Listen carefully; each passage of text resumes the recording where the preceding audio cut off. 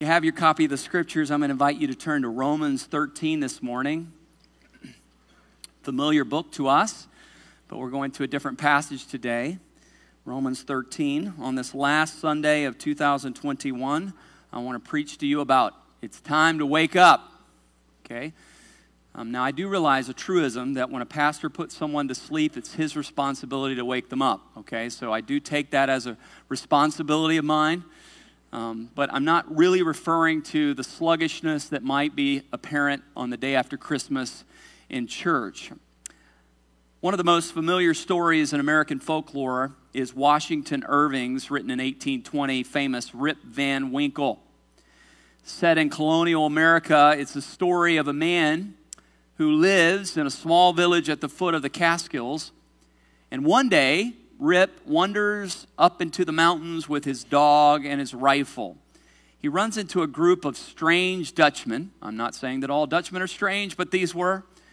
Rip enjoyed a stiff drink, and all of a sudden, he went to sleep for 20 years. As you can imagine, when Rip wakes up, he discovers some shocking changes. His dog was gone. His gun was rusted. His beard had become incredibly long. His house is in complete disrepair as he goes back into the village. His wife and children are gone. Finds out his wife has actually already passed away. There's no one living in the town that remembers Rip, according to the little short story. They'd either moved out of town or they had died. And as he goes back into the tavern, he finds that there was a picture of King George III right before he went to sleep for 20 years. But now that picture was no longer there. It was a picture of George Washington. He had slept through the Revolution. And the rights of citizens were being talked about in town, and they were talking about elections and members of Congress and liberty in Bunkers Hill. And they were asking, is he Federalist or Democrat? He'd had a 20-year nap, and all sorts of things had changed. You know, our scripture this morning actually indicates that believers can become so sluggish that they're not awake, that they're taking a spiritual nap, that they become lethargic and lazy, and that this is a real issue. You know, it's not only a real issue that Paul deals with in Romans 13, it's actually an issue that is dealt with in the Old Testament with God's people, Israel, and also comes up quite often in the New Testament. In fact, one of my favorite passages, and I'm going to use it as a theme this morning, found in Ephesians 3:14 is, awake, O sleeper. Can you say that with me? Awake, O sleeper. If it applies to you right now, awake, O sleeper. What does it look like when a believer becomes lethargic, sleepy, lazy? Well, look at the passage with me found in Romans chapter 13, verse 11. It says, besides this, you know the time that the hour has come for you to awake from sleep. For salvation is nearer to us now than when we first believed. The night is far gone, the day is at hand. So then let us cast off the works of darkness and put on the armor of light. Let us walk properly as in the daytime, not in orgies and drunkenness, not in sexual immorality and sensuality, not in quarreling and jealousy, but put on the Lord Jesus Christ and make no provision for the flesh to gratify its desires. Now, I think you know this about the book of Romans. I've mentioned it to you before, but Paul traditionally, when he would write his letters, would have the doctrine first, the application next. That's a good rhythm, actually, for us to get in as believers. Sometimes we try to rush too quickly to, here's how I can apply it to my life before we fully understand the teaching, the doctrine, the theology.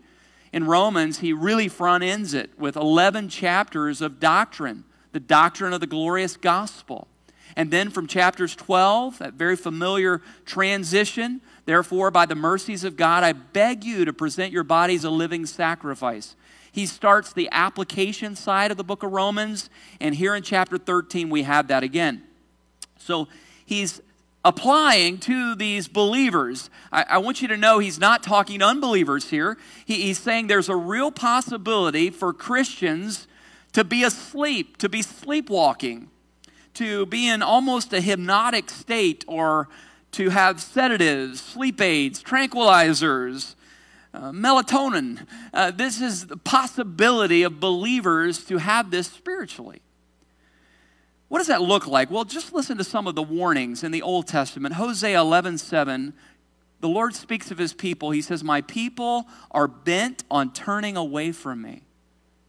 That there was this tendency of God's people to draw near, but then to turn, to turn right at the last moment. Amos 6:1 says that there are those that are at ease in Zion. Of course, he's referring to Jerusalem. He's referring to the temple. He's referring to where the people of God gathered. And he said they're sitting there where God dwells with his people casually, not engaged, not alert, as though something boring was taking place. Then you get to the New Testament and you hear passages like this. Wake up from your drunken stupor as it is right, and do not go on sinning. 1 Thessalonians 5:6. Don't sleep as others do. And then this one that I've quoted from, Ephesians 5:14.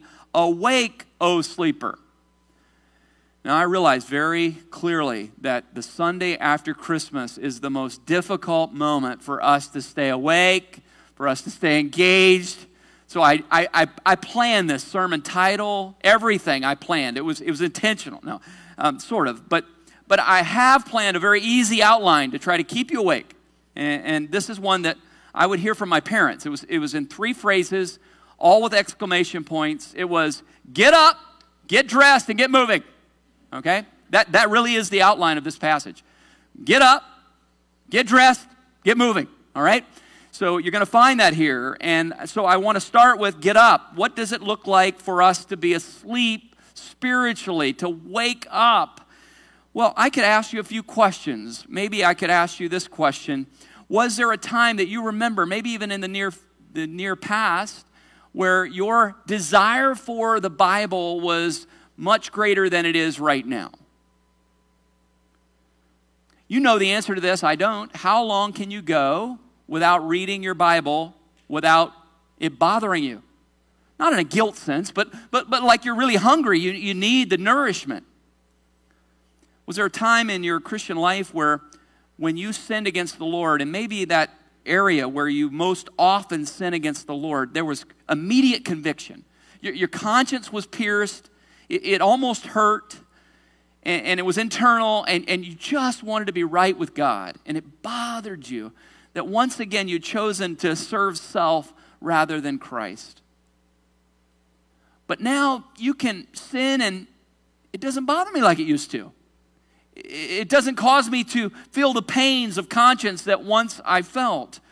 Do you remember a time where you were very conscious about the unbelieving family members or friends or coworkers that God was providentially putting in your life, and you were praying that God would give you those providential moments, those sovereign moments to share the good news with them, but now you can be around unbelieving people all the time, and the thought never crosses your mind? Again, I'm not trying to inspire guilt. I'm trying to inspire reflection. What does it look like to be lethargic spiritually? I want to also challenge you that there's certain demographics that struggle with this more than others. As you study the big stories in the Bible, you notice that more often than not, people that have been saved a long time or have walked with the Lord a long time are more tempted to go to sleep spiritually than those that are newly saved. In fact, we often note that when someone just is born again, they have zeal and they have fire and they have a fire in their belly we talk about. They have this zeal to serve the Lord and to share the good news. Sometimes not with all the discernment that we would want them to have, but the zeal's there. John says in his letters to the churches in Revelation that the church in Ephesus actually used to have a love that they no longer had. They had actually left their first love. But their doctrine was impeccable. He says to the church at Ephesus, he says, you're doing all the right things, you're teaching all the right things, but you don't have that first love. So that's what it looks like. So let's look at this first phrase that I would hear from time to time from my mom. Get up, wake up. It says wake up, it's time to wake up. You'll notice he starts this in verse 11 and he says, besides this. Now those 2 words are to help us, and I want to help you for a moment. I don't want to rip this passage out of context and have a little neat sermon about waking up and you not know what the rest of the passage is about. You should always ask, what is the rest of the context about? And that's a great question. You'll notice in verse 8, he's talking about loving one another.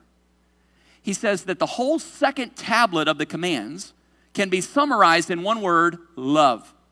He says, owe no one anything except to love them. He says, love does no wrong to his neighbor. And then he says in verse 11, besides this, or in addition to this, one of the ways to help motivate us, okay, great, answer.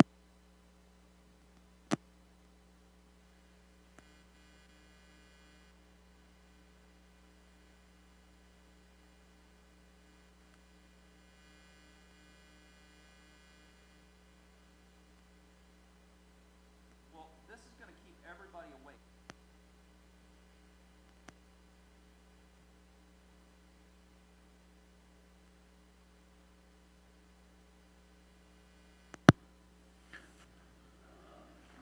Maybe.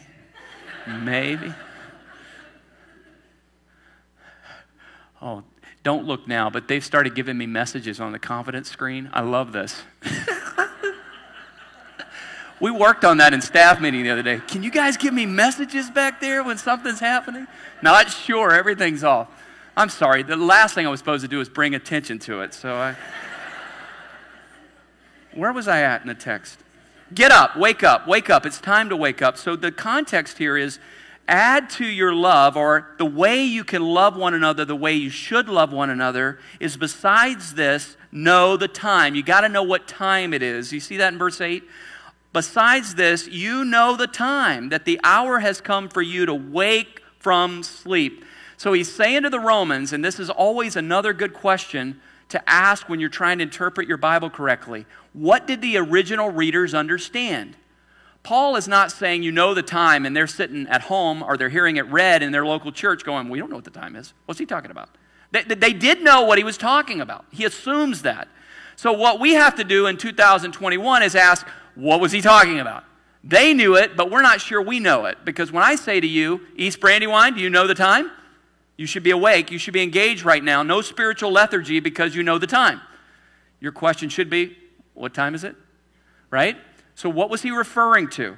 Well, he says, you know the time, that the hour has come for you to wake from sleep. Here's how you know the time. For salvation is what? Nearer to us now than when we first believed. The night is far gone, the day is at hand. Now, there are two Greek words for time that are often used in our Greek New Testament. One is the word kairos, which is this one, and another is chronos. When you hear chronos, you should think chronology, right? So that's talking about sequential time, right? Chronos. This kairos actually is not referring to necessarily points in time. Many people come to this passage and say the primary emphasis here is the second coming of Jesus, that Jesus could come back at any moment. Now, is that true? Amen. Maranatha, come back, Lord Jesus. Come now. Wouldn't that be awesome? Praise the Lord. But that's not what I believe is being spoken about here. He doesn't use the word chronos in terms of point in time. He's using a very more general word that says the right time or the newness of time. This is the time period. It's kind of a section of time, not really marked off in chronology. So what is he referring to? He says, well, your salvation is nearer today than when you believed. And then he uses an expression. He says, the darkness is still here, but we can see the dawn coming up. What I've mentioned to you before, not only me, but other pastors here in teaching you the word, what I believe he's referring to here is what they understood, and he'd already spoken to them about earlier in the book, is that when Jesus Christ was born, when he became incarnate, when he died on the cross and he rose from the dead on the third day, the Lord Jesus broke into history, yes? And the kingdom, as we're told, was ushered in. But that's what we refer to as the already but not yet, okay? It's kind of no man's land. You can think of it this way. It's living in the overlap of the two eras. The eras, not errors, eras, two time periods. This time period before Christ entered, before he became incarnate, before he died on the cross, before he dealt with sin, and the not yet. Because do we still see darkness? Yes or no? Is the world still broken? Do you still struggle with sin? So we know we're kind of in this overlap. When I was a youth pastor, I had the opportunity, I guess privilege would be the word, I don't know, one of them. We would drive teens through the night to camp, some in North Carolina, and some years we'd go to Wisconsin. We'd have 4 buses filled with teens, and we would drive through the night, and we had enough CDL drivers, so after so many hours, you'd go into sleeper berth, and then you'd be right back at the wheel. The shift that I hated the most was that 4 a.m. to 6 a.m. shift. Now, I don't know if this is true scientifically or not, but it seemed to me that right before the dawn, right before the sun would rise, it was the darkest. At least it was the most difficult to stay awake. Because at that moment, it seemed like it was the darkest of the whole night in all the driving shifts. But then the dawn came. What he's using is he's using an illustration to say that the darkness was dealt with in completion when Christ died on the cross. What did he say? It is finished. However, salvation is always in 3 tenses. You'll see the word here, salvation. He says your salvation is what? Nearer than when you what? We often think of our salvation in 1 tense. We think of our salvation this way. My salvation was when I asked Jesus to save me, when I was born again, whatever that date is for you. If you remember the date, I was saved, as I understand it, on July 3rd, 1985. Sometimes we think of salvation just in 1 tense. What happened in the past? But the Scriptures don't describe our salvation just in the past. It actually describes it in 3 tenses. The past, when you were called by the Lord and you repented of your sin and placed faith in Jesus Christ. You believed. Then there's the present tense. So there's the salvation that rescued us from the penalty of sin. Amen? No hell, no more wrath, no more judgment. All of that was dealt with on the cross. Yes? But then there's also this salvation that's in the present. And what we're told is that sanctification. That right now the Holy Spirit is saving you and me from the power of sin progressively. Now we all wish that it was a point in time just like justification, but it's not. And then there's the ultimate future salvation. That's what we call glorification when we're just like Jesus. Yes? Amen? We're looking forward to that day. This is referring to that future moment. He's saying you're in the middle of your salvation. You're in the overlap of the 2 ages. The age of darkness, but Jesus has broken in by his death on the cross, by his incarnation, his death on the cross, his resurrection. And ultimately, you're going to be glorified, full salvation. Knowing the time, it ought to make you wake up. It's not just that we say to our kids, wake up, get dressed, get moving because you're going to miss the bus. This is not as much about chronology as you understand that salvation has already come. And the glorious consummation of your salvation is just ahead. That ought to free you to love others more because now you understand the big picture, the big story of the gospel, that your salvation is awaiting you. It's almost here. He basically gives us 2 points here, and he gives this to 2 different groups of people. Maybe you're in both categories. It should give you hope and motivation to love better because, number 1, you realize that even if you're suffering right now, it's almost over. You're in the darkness right now, and some of us are very aware of the darkness right now more than ever. Maybe it is because you're in a tortured marriage, or you experience the breaking of divorce, or maybe it is disease, or maybe it's just the loneliness that you are constantly facing and dealing with. And you realize, I'm in the darkness still. Even though I've been rescued in Christ, I'm still in the darkness. This is supposed to tell you that this darkness is about to break. And the reason why you should be free to love others instead of being consumed with your suffering is knowing that it's about to dawn. You know, recently I purchased, I don't like running in the cold. There were moments in my life where I would run in gyms, on treadmills during the cold because I just despise the cold weather and running in it. And it's just me. I don't enjoy it. So not long ago, I bought one of these headlamps that was supposed to give me some vision while I'm running when it's still dark in the morning hours. And I've used it to some good effect and some not so good effect. But nevertheless, the best sight in the morning is when I still need my headlamp, but I'm seeing the sun start to rise. Because I know, you know what, I'm about to take this thing off. I'm going to turn it off, and I'm going to be able to see where I'm going. And what he's saying here is that all the suffering of this broken world, that's still the darkness, it's that overlap, it's almost over. And why you should be engaged and why you should be awake is you know that the dawn has already broken in and the full light is coming. But we are like the psalmist, and I think this is a right cry. From every now and then we just say, Lord, how long? I know you're almost coming and we're almost about to enjoy that salvation, that completion. But how long, O Lord? In Psalm 13, the psalmist says 4 times, how long, how long, how long, how long? He doesn't get an answer. But I do want to remind you that sometimes we can become cynical, even as believers, about the length. Remember in 2 Peter, this was actually what the scoffers were doing. They were saying, you know what? He's not coming back. I mean, he hasn't come back in all these years. He's not coming back. Now, at that time, we're only talking about 30 years. He's not coming back. And what does Peter say? He says, you know what? You're really wrong in your judgment.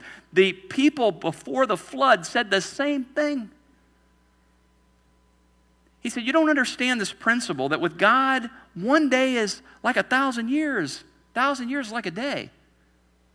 So folks, again, I don't want to press that numerology too far beyond its original intent, but if you just do the math, it's only been a couple days since Jesus left.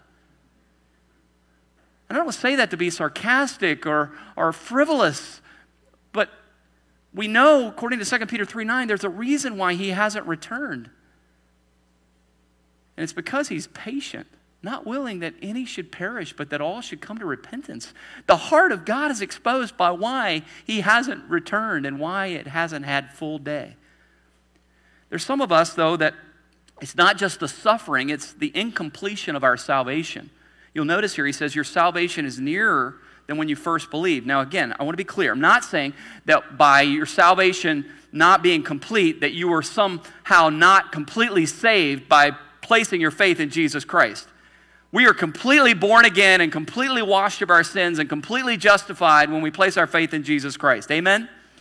What I'm talking about is that present salvation that isn't complete yet.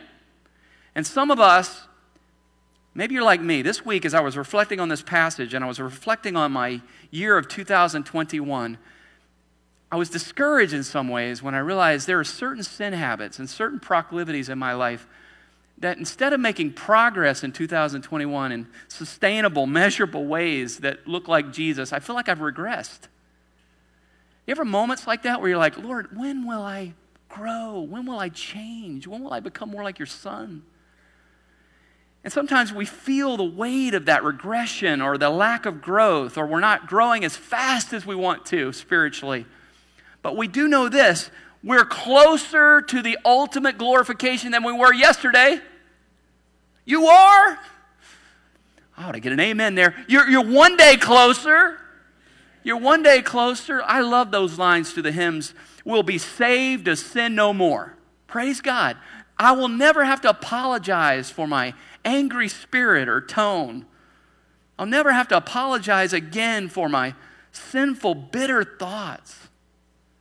All of those sins that so easily beset us will be saved to sin no more. And so what this is supposed to do is free you to love other people because you realize it's dark still right now, but it's dawning. We're closer now than yesterday. And we're much closer than when we believed in Christ. So wake up, get up. Secondly, get dressed. Take your pajamas off, and in this sense, I don't want you to think of Christmas pajamas and cute pajamas. I want you to think of pajamas as sinful, okay? I know that's a hard metaphor for us to imagine, but he's saying that these are the garments of the past life. He uses this language in Colossians 3 and Ephesians 4 as well. Look at it with me. He says, not only should you be excited that the day is about to dawn, so then let us cast off the works of darkness and put on the armor of light. He later says, put on the Lord Jesus Christ. So he's using imagery of garments. And he uses 3 categories of pairs. Three pairs, I should say. You'll notice this in the text. He's going to deal with sin in three categories. Think of three drawers. Now, I don't want us to think, when I read these and explain them, you may say, well, I don't struggle with any of those. I guess I'm doing well. He's given us examples of categories. So here are the first two. He says orgies and drunkenness. Here he is dealing with substance abuse of any kind. He's dealing with the attempt to circumvent the brain from the body and to have an exit and a release from reality. That breakage was never intended to be. And he says this is a category of sinful practice that represents the old wardrobe. Those clothes you shouldn't be wearing anymore. He gives a second category, sexual immorality. And here he deals with both sexual immorality, porneia, and debauchery, which is just the whole thing that feeds the thoughts and feeds the contemplations and feeds the imaginations. He's saying all of that is the old wardrobe. So in this general word, porneia, he's dealing with every type of sexual vice or sin outside of the covenant of marriage. And then he deals with another category, dissension and jealousy. So now we have substance abuse, sexual immorality, and then social tension. Here he's referring to those sins of the spirit that no one except the Lord really knows about. I mean, you can be jealous and envious and bitter, and it may be a while before that root kind of comes up, right? But he's saying this is a category. These are all the old clothes. Don't wear those anymore. So I want you to think of it almost as if we use the clothes illustration. He's saying put those old pajamas off, the pajamas of sin. Put them aside and wear the new wardrobe. I want you to imagine that you have this big, humongous walk-in closet in your house. Some of you have those. They're big enough to be another bedroom. You know it. But you got this big walk-in closet at home. You walk in that big walk-in closet, and here on the shelf are all the clothes of BC, before Christ.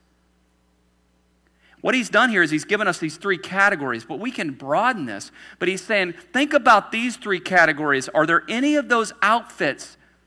Again, we're not talking literal outfits here, but are there any of those outfits that would be characterized as the old life, would be characterized of what life was like before Christ? Throw them out. Don't take them to Goodwill. Don't give them to a friend. Burn them. Kill them is what we're told later on. Kill the works of the flesh. Mortify them. Don't cage them. Mortify them. Get rid of them. Take them off. So again, pajamas is not a good metaphor here for us, coming out of Christmas where everybody's taking pictures of their family in pajamas, okay? But pajamas here are any of the old clothes that represent being asleep, because the world is in darkness and they are fast asleep. I mean, they're like those who are jumping out of airplanes and skydiving, and they're thinking this is the thrill of a lifetime, and the air at 100 miles an hour is coming through their fingers and through their clothes, and they're like, this is so fun, but they don't realize they don't have a parachute on. They will end in eternal damnation without Christ. But the problem is we have Christians that are out there skydiving with them like there's nothing to live for besides the present. We've got the same attire on.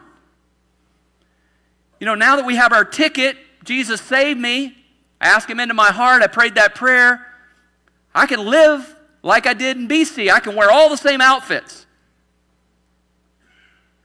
What about 2 Corinthians 5:17? It says, anybody who is in Christ is a what? A new creature. Old things have passed away. Behold, all things have become new. Folks, it's time to wake up and to go through your wardrobe and take the clothes that represent the past life and burn them. And then he says, put on new garments. But I want you to see the contrast here. Maybe this helps us with a little bit of the metaphor. You got pajamas over here that represent the sinful lifestyle.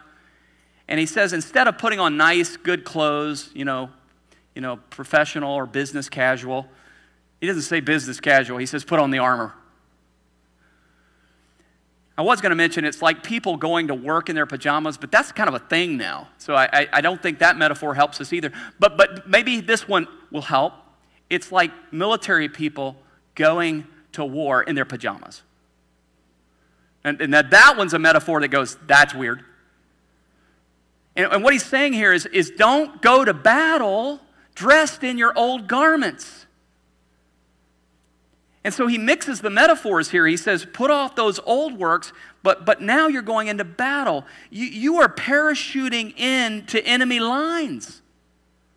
So later on, you need to have the Lord Jesus Christ clothed on you. He's your protector. He's your parachute. He's the one that can rescue.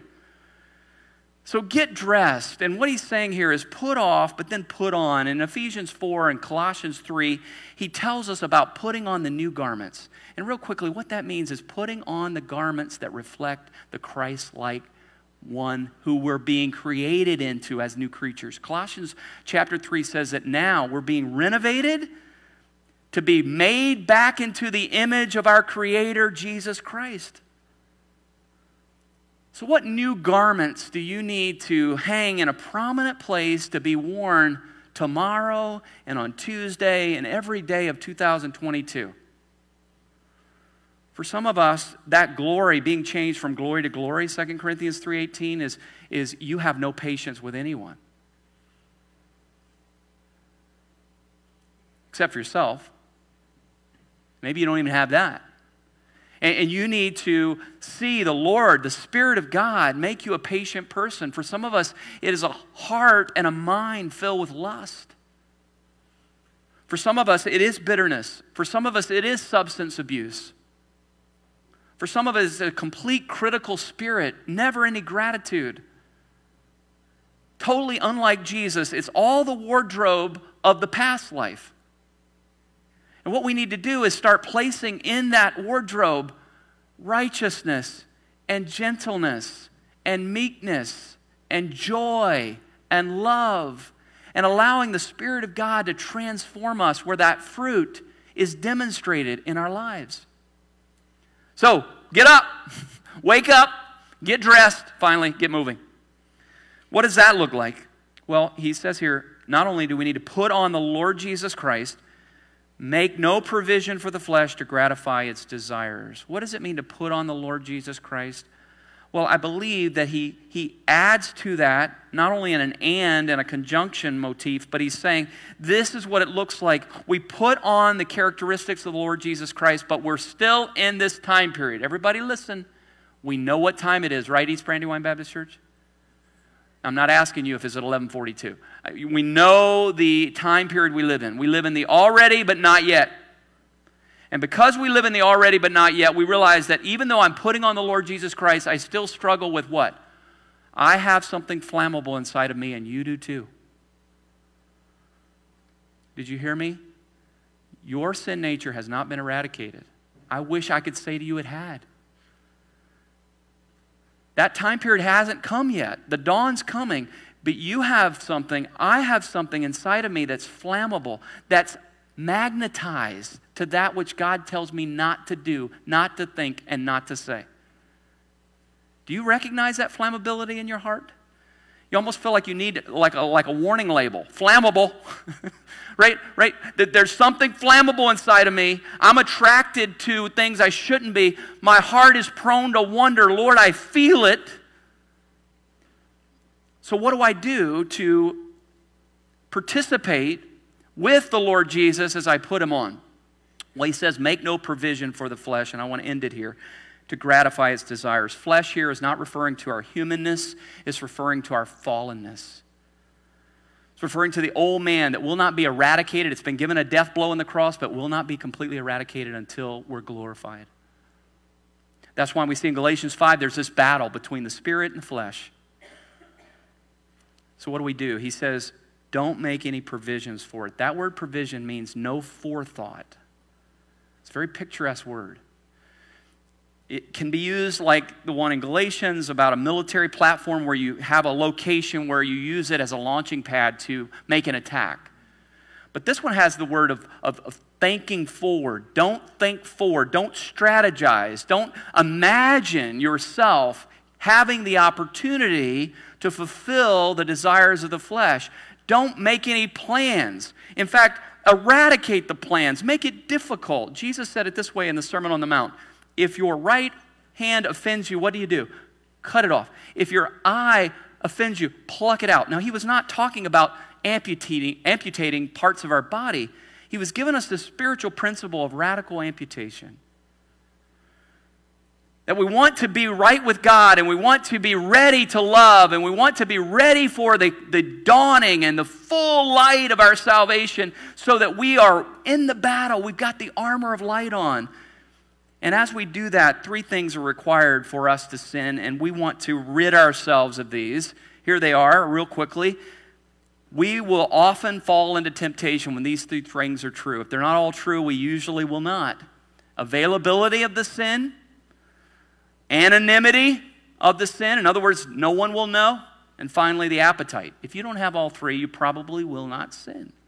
Think about that. If a sin that is available and I could do it and no one know, but I don't have an appetite for it, I'm probably not going to sin. Or if I have the appetite for it, I really want it, and I have the anonymity, but it's not available, I'm probably not going to sin. So in terms of practical sanctification, I want to encourage you, how do you get things out of your wardrobe? Well, number 1, you get rid of the availability, okay? So if you've got, and I'm sure you have some in your wardrobe, the old life garments, get rid of them, make them no longer available to you. For some of you, that's going to be passwords, filters on a computer. For some of you, it's going to be changing some friendships that have caused you to constantly fall into the old lifestyle. For some of you, it's going to be prioritizing being in the house of the Lord and worshiping with God's people and not allowing all the other frivolities of life that keep making you drowsy. You're putting them away. You're not making them available anymore. For some of us, we need to get rid of the anonymity. We need to tell a brother, tell a sister, I have this struggle. I need help. I need somebody else in my life to speak truth to me. But how do we change the appetites? That's the one part we don't have any complete control over. And yet we do. In Philippians chapter 2, we're told to work out our own salvation with fear and trembling, for it is God who works in you both the will and to do of his good pleasure. As we cooperate with the Spirit of God, and we use the means of grace, his word and prayer and fellowship with God's people, what happens is our wanter begins to change. I'm not saying that you're going to get to the point in this Christian life before the dawn and the full light happens and we get our full glorification that you will no longer struggle. But what you do find is the appetites begin to change. As our appetites for Christ and our appetites for the Word and our appetites for worship begin to be the longings of our heart, it replaces this inordinate affection. So folks, awake! Oh, sleeper, get up, get dressed, and let's get going.